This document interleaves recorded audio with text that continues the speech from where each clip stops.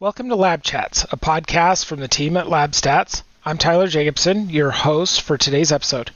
Each week, we'll sit down with technology leaders in higher education to get the latest buzz and insights while we discuss current events, trends, problems, and solutions. Now let's get into it. For today's episode of Lab Chats, we have with us Dr. Joe May, who's Chancellor at Dallas College. Joe, did you want to take a minute and just give a little bit of a whirlwind overview of your experience, and then we can talk education a little bit? Sure, Tyler, and thank you so much for allowing me to join you today. It's a real pleasure to be here.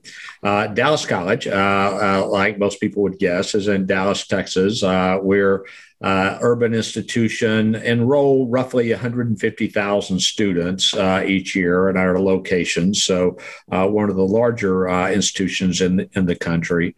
I guess what's unique about us in some ways is that for over 50 years, we operated as 7 separate institutions. And this past year, we consolidated into a single institution. And, folks ask, well, why did you do that? It was really simple. In today's world, as individuals are often picking education almost in programs in an a la carte type manner, that having 7 options out there was just too many. And it was causing actually people to not earn credentials or degrees because they were picking up from different locations around. And even though it kind of looked like those might come together for a degree because they were from different institutions, it often did not. So we've really simplified our institution, streamlined the process for students, made it easier for employers to connect, and proud to be here and proud to be a part of today's conversation. Excellent. So what prompted us to invite you on was we were speaking with Ryan Craig, and he was talking to you, holding you up as an example of some of the certification programs you've introduced at Dallas College. Give me a little background on what you did and a little bit of what you're trying to accomplish with that. Yeah, sure, and appreciate that. And Ryan always is someone I enjoy talking with. He's a great one to bounce ideas off of and to get his input and kind of reaction to things. So I appreciate following up with Ryan's conversation. The idea that we've realized is that for so many of our students, it really is about how do they take where they are in life today, where they would like to be in life, and get there. And often it's just a bridge too far for them to comprehend. So many of our students either weren't successful in their previous educational experience, either not because they didn't have the ability, that's often they didn't have the motivation, or they didn't see the opportunities, or they'd grown up in families that had told them, you can't go to college because we can't afford it. So why plan? Why pursue? And yet they have great ability, but they find themselves in a situation where they're needing to work. And so what we've realized is that we can do a couple of things to really help with that. If we provide opportunities for certifications first, and we call it certificates first in terms of in programs, allowing people to earn a certification that has real market value today in today's economy, in today's marketplace, and so that they can get a job, let's say, paying $50,000 a year rather than $15 an hour that they might have made otherwise. This allows them to begin to build not only a more robust educational experience and be able to plan for the long term, both for themselves, their educational career, their career in the economy and the workforce, as well as how they can serve their family and meet the broader needs of the community.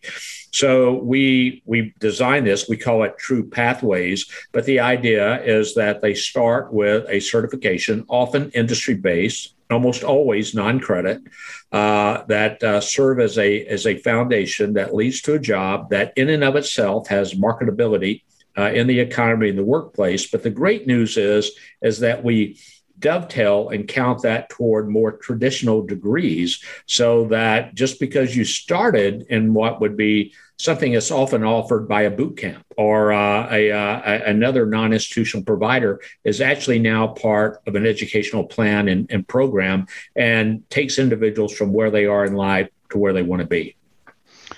Okay, that is excellent. And you generated about 6 more questions in my mind while you were talking. It sounds like an exciting program. What are you doing as far as, you said, marketability? How are you giving that program like value or teeth when a student comes out? And are you going to the employers first, or how are you giving it true value? Yeah, great question. And we created about 7 years ago at Dallas College something that we call the Labor Market Intelligence Center.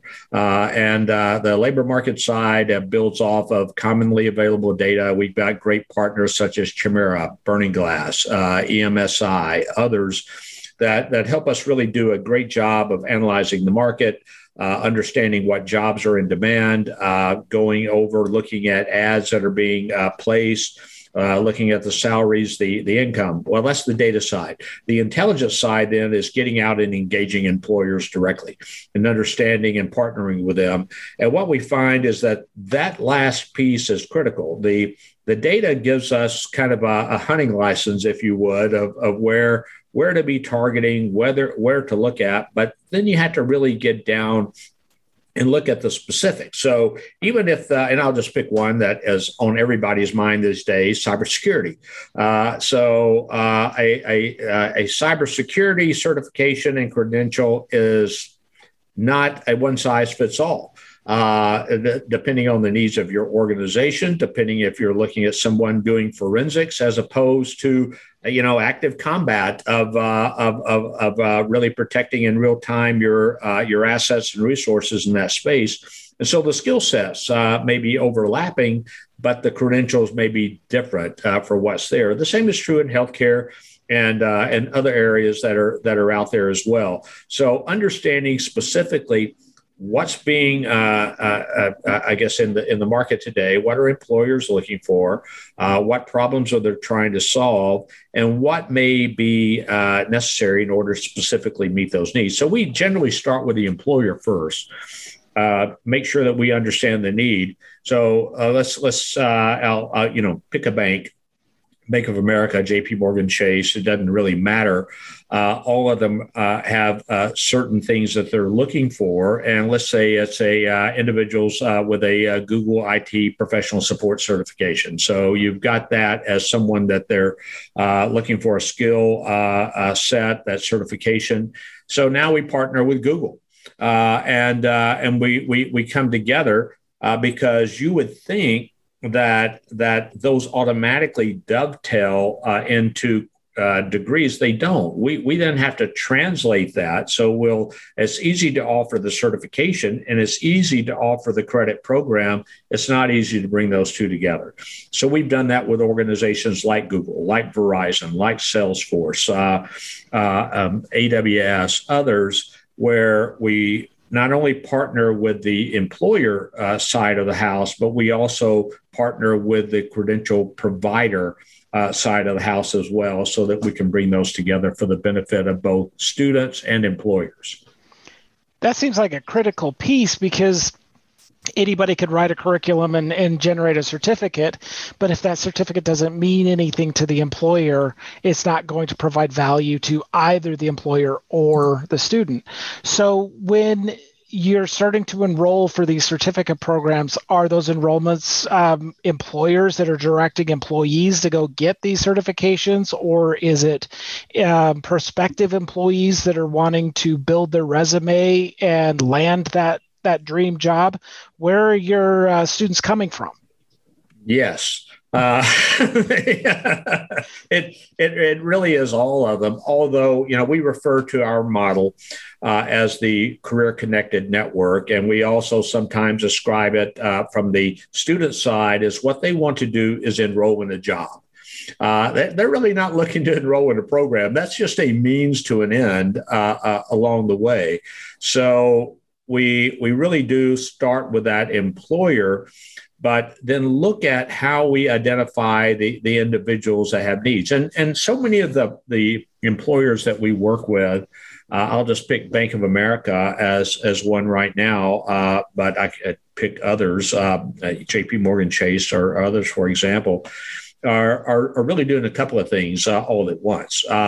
They're looking at how they get the skill set that they need in employees. Number one, that's important. Do they have the skills needed to do the job? Secondly, though, they're also looking at how to create a more diverse workforce, a workforce more reflective of the communities in which they're located and serving. So they're not looking at simply bringing in employees from traditional types of backgrounds or tracks. That's kind of where we come in. And often we partner with others like organizations like Year Up, but it may be Boys Club, Girls Club, it may be others that can help us kind of figure out how we can bring individuals that we refer to as non-consumers of higher education. If you've read Clay Christensen's works, he talks about non-consumers being the big market that's out there. Well, we see that in education. So identifying those non-consumers, often they don't look like traditional students. How do we, one, invite them in, support them in a way? We can talk about that support side because that's really part of the network. I mean, it's things like public transportation, it's things like food banks and pantries, it's other services that are there. So we really provide wraparound services that once we bring them in, we want them to be successful. And we want an employer that will bring them on board and help them reinforce that. Our goal is, even if they start out, and many times they do start out as interns, that they stay there, that they become full-time employees with that organization. So it's a very robust relationship and pipeline with our employers. Okay, so is this turning into something that's become a recruiting channel for your regular programs? That's a great question, and I think it's particularly important during this time of COVID, where we have had just major disruptions in the workforce. So, record unemployment last year, employers having trouble finding people, but employers are still having trouble finding people, even though we're seeing the unemployment rates decline, more people going back to work, entering that. But, right now, what we're really looking for, how do we find more students to take advantage of these programs in order to enroll?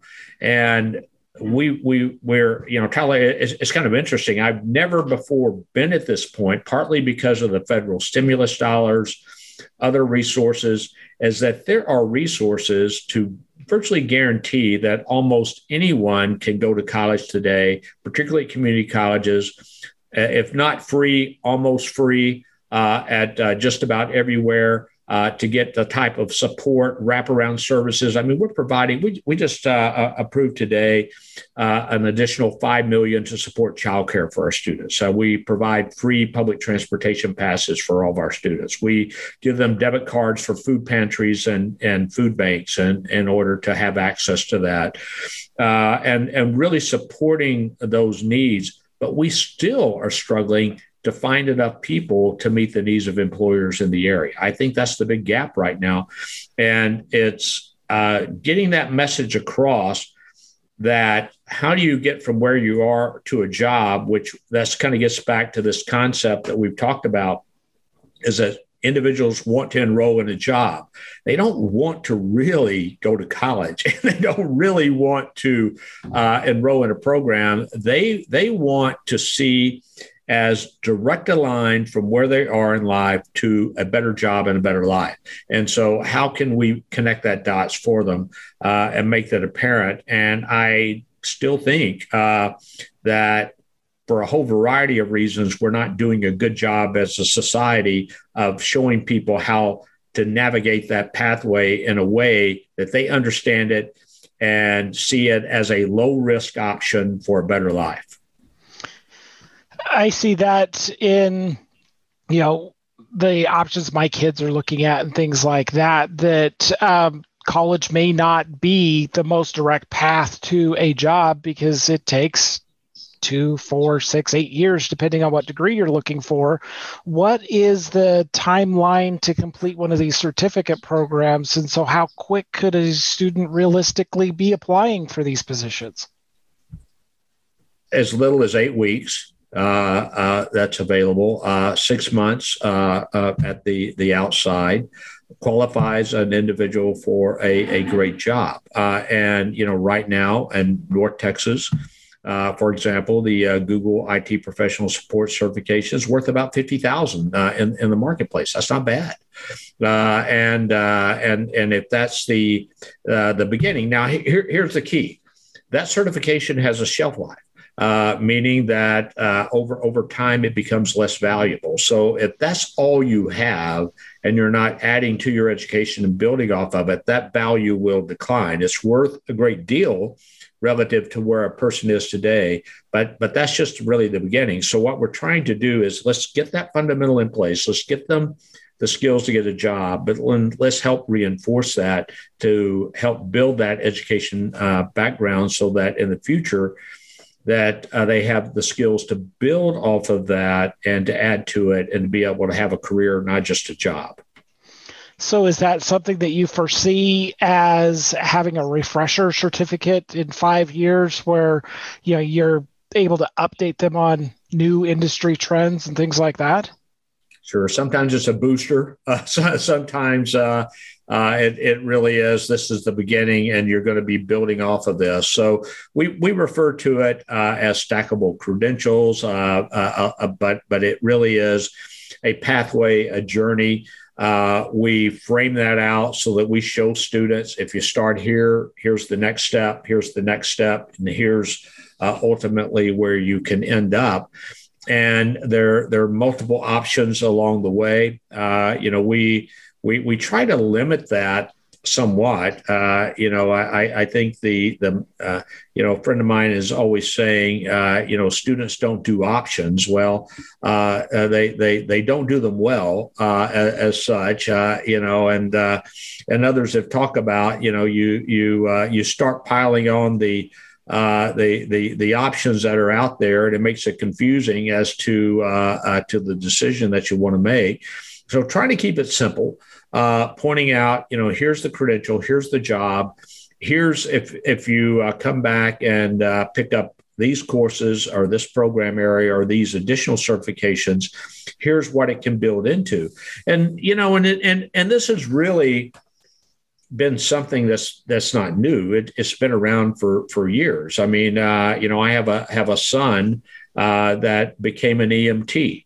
Then he became a paramedic, and then he became a fireman. And then he finished his bachelor's degree, and then he got his master's degree. So along the way, he's worked in healthcare. He's been a fireman. He's worked all these different areas, but it allowed him to build and now have a broader career. But along the way, pick up skills. But as someone said, insurance, that wasn't really his reason for doing it. But it's the idea. We've seen it in automotive, other areas where you can get certifications and build on that over time. Often it's not explained as a pathway. There are a lot of silos and one-offs. That's the way my son saw it. He had to figure out his own network. He had to figure out what to do next. So we're really figuring that out for the students, and we're laying that out so that it's clear, and that we're nudging them along the way to make that easier for them. And if they want to change direction, we can help them with that as well. You mentioned several different job categories that, from conversations that I'm having with people, there is a yearning need for people to fill these positions. So have you had any data to back up what your placement rates are with these certificates? How's it working? Yeah, they incredibly well. I mean, where, if we take the time up front to do the intelligence of sitting down with the employers, talking about what the needs are, talking about the jobs, then the jobs are there. It's now a matter of working out what that relationship looks like. Many times it's an internship where you come into a paid internship.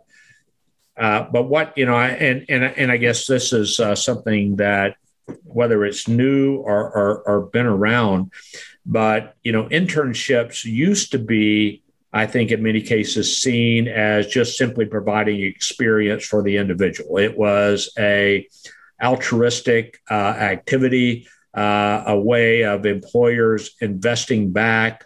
You would let a person come into your business or bank or organization, spend a semester or a year, but they weren't always really thinking about a long-term career. Now I've got to tell you, employers are thinking very differently about that. I talk to firms all the time that are going, we want interns, but we really want them to be interested in staying with us. We're looking at really investing in them and doing this in a collaborative way. If they'll agree to get this certification, we'll agree to bring them on board, put them in a paid position. But guess what? If they'll continue their education, and we'll help with that, there's opportunities for them to advance. So I love going back and visiting with students. We do a variety of events where we used to do more. Hopefully we're back in it again now that we're kind of coming out of the pandemic, but live events where we're talking to students, just share your stories. And, they're both powerful and motivational, but also very instructive as we listen to individuals, because by saying, if you do this step, then this happens. And then if you're here and you do well and you take advantage of these opportunities, then you have the possibility for this promotion, this advancement. And you talk about beaming. When an individual that was mowing yards a year ago, going through a 6-month certification program, is now working at a major bank, and 6 months later is told that they've moved from intern into full-time employee with a salary increase and opportunities for advancement if they'll continue their education. I mean, we've just changed their lives and their families' lives, and given the bank an employee that they've tested. This is not a high-risk decision on their part. They know exactly who they're getting. And the great news, if we do it right, there's very little failure. We can get about 90% of those successful, but it's really up on the institution to do the groundwork first, to build those networks, to build those relationships. Too often, we've just left that up to the student, and we've left it up into the employers. You guys figure it out. And that just hadn't worked well. And I don't think it's ever going to work well. And that's why institutions need to send themselves as really the connectors. And just kind of maybe, if I could follow up on that. So imagine a chart with organizations, high schools, colleges, two-year colleges, universities, employers, and a whole slew of them out here. And between them are dotted lines, right? That's how we typically connect them. Well, the trouble with a dotted line is no one owns that dotted line. And the goal with the Career Connected Network is we focus on the dotted line. Our goal is to manage that and understand that transition, and to manage that at every step of the way through that process, because up until now, we've really left that up to chance, but for both individuals and employers. And what we're trying to do is take the chance out of it. And you gave a couple of excellent points there, because my experience has been, if you really want to get to know someone, work with them for a day. And you're going to understand them on a personal level as well as their skills level and things like that. And what more could you ask for from a job prospective employee interview type aspect of we've worked with them for 3 months, 6 months, a year. You know exactly, you have the relationship built, you have you verified the experience level, and they're already trained on your own internal processes. So I can see that working very, very well. I wanted to change tracks just a little bit. You mentioned something right at the beginning that has had me thinking a little bit. You said that you guys have consolidated 7 campuses into one unified institution. How did that go? Well, it's going well. And the one thing we didn't plan on was a pandemic. We had kind of mapped out the plan in 2019, looking at data and realizing that literally we were having thousands of students every year complete all the courses that they needed for a degree, but couldn't get the degree because there's an accreditation rule through the U.S. Department of Education that says that in order to get a degree, you must have 25% of your courses from the institution awarding that degree. Well, with all of our colleges and the availability of public transportation, the very things that have made urban living better over the last 20, 25 years has actually created a problem for students that love to go to accelerate their process by going to multiple institutions at the same time. And so we would have students go, well, I completed all the courses. You did. You checked every box but one. And that one means that you can't earn the degree. And you can imagine disappointment is an understatement. Deflated, just disillusioned by the process, and we didn't have a workaround. And you would have think we would have realized this was going on. We didn't. I became aware of it in June of 2019. By the end of June, I'd already gone to our board, said we've got to fix this problem, and the only solution is to consolidate our colleges into a single institution. They approved that by August. We put together a plan, went to the Department of Education and our creditors. We pulled the trigger on that plan on March 16th and went into COVID lockdown on March 17th. So it was. Your timing was perfect. But in a way it was because it allowed us we had already mapped out the strategy and we just implemented the new strategy, which actually made it easier to serve students in this changed environment. We converted from 15,000 classes online in 4 days. We were able to get students in classes very quickly and meet the needs.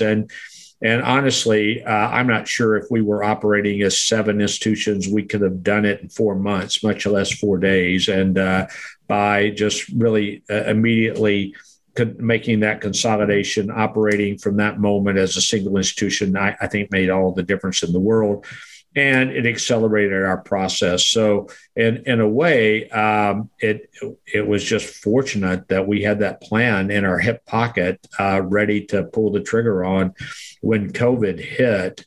Wasn't why we did it, but it turned out to actually be a help during what was just a crazy time anyway. So it worked well. So what we find is a lot of schools have multiple campuses. Even the campuses are competitive with each other for recruitment, enrollment, programs offered, things like that. Was it pretty smooth to get people all on the same page and aligned, or is there still a little bit of that competitive element that's lingering in there? Yeah, that's a really important question. And here's a couple of, there's a lot in that question, actually. So first, education in general, not just higher ed, but K-12 and others, for whatever reason, have developed autonomy as one of their higher values. And which, if you think about it, even in technology, there's very few B2B platforms in education as compared to name any other field. You've got them all over the place. There's limited even business to consumer platforms that are out there.